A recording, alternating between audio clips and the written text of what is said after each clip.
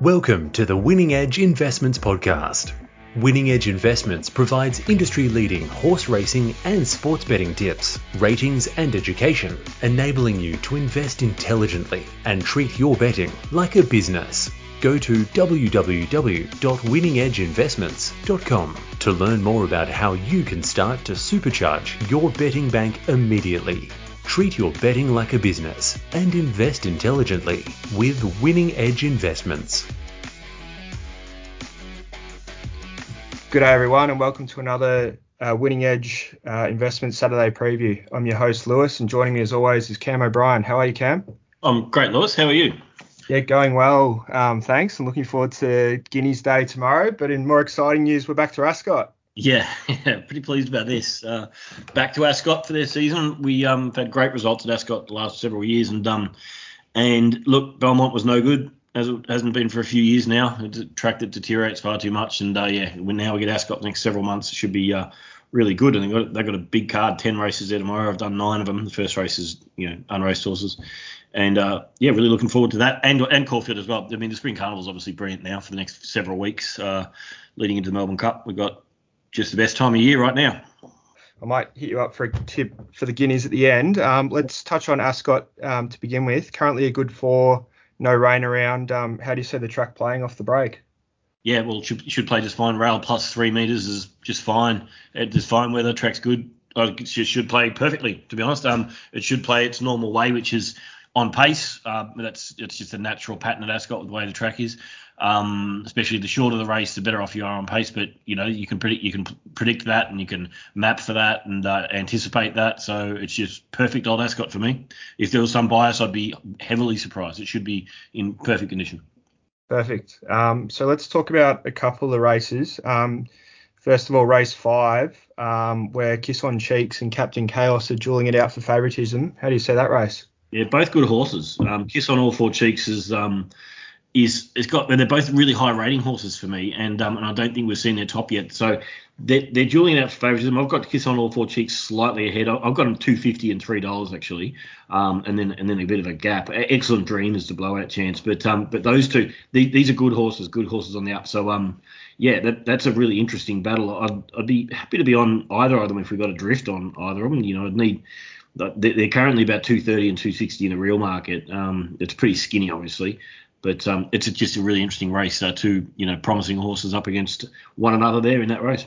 Mm-hmm.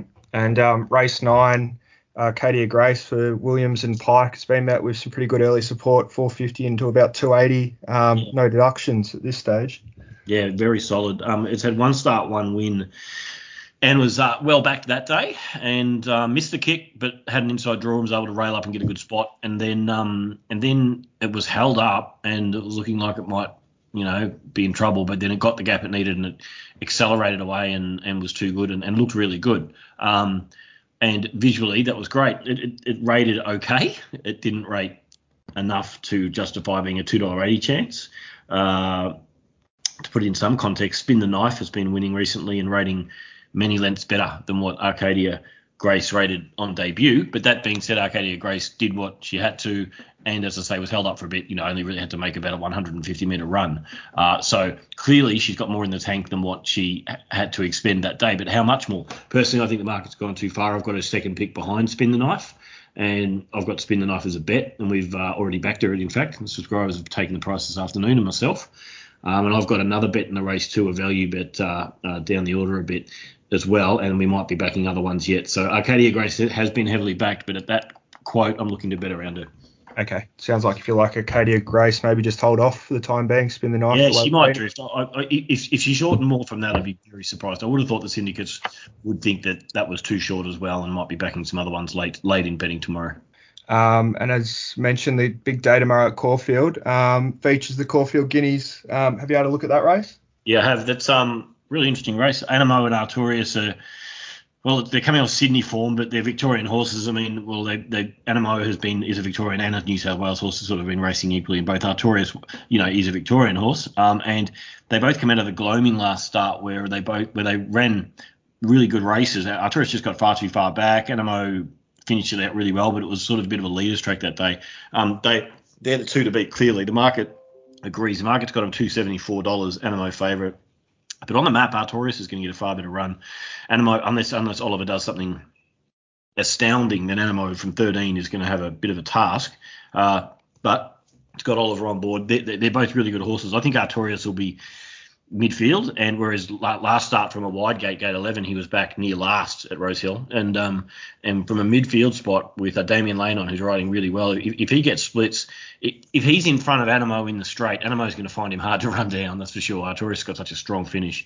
So personally, for me, I've actually got him pretty much level in the race right now. Neither of them are a bet. I'm hoping Artorias drifts a bit because I'd like to be on. Yep. Agree. Cracking race. And just before we go, just remind us what you offer as part of your service for Winning Edge. Yeah, obviously www.winningedgeinvestments.com, and it's the WA tips and ratings. I do all the turf meetings. I give all my prices for all the races I do at the turf meetings, suggested bets, potential bets. We've had a cracking last 7 days, up something like nearly 30 units or something the last 7 days. It's been brilliant. And yeah, so every turf meeting, most of the year, nearly, about 48 weeks of the year round. So we're coming to a good time of year too, as I said, because we've got Ascot now, got Spring Carnival now, Ascot, and then after Spring Carnival, it goes into WA's Carnival, Kingston Town Railway, all those. It's a great time of year to get involved in any racing in Australia right now, to be honest. Absolutely. Get involved. All right. Beautiful. Thanks for that, Cam. Great. Thanks, Laws.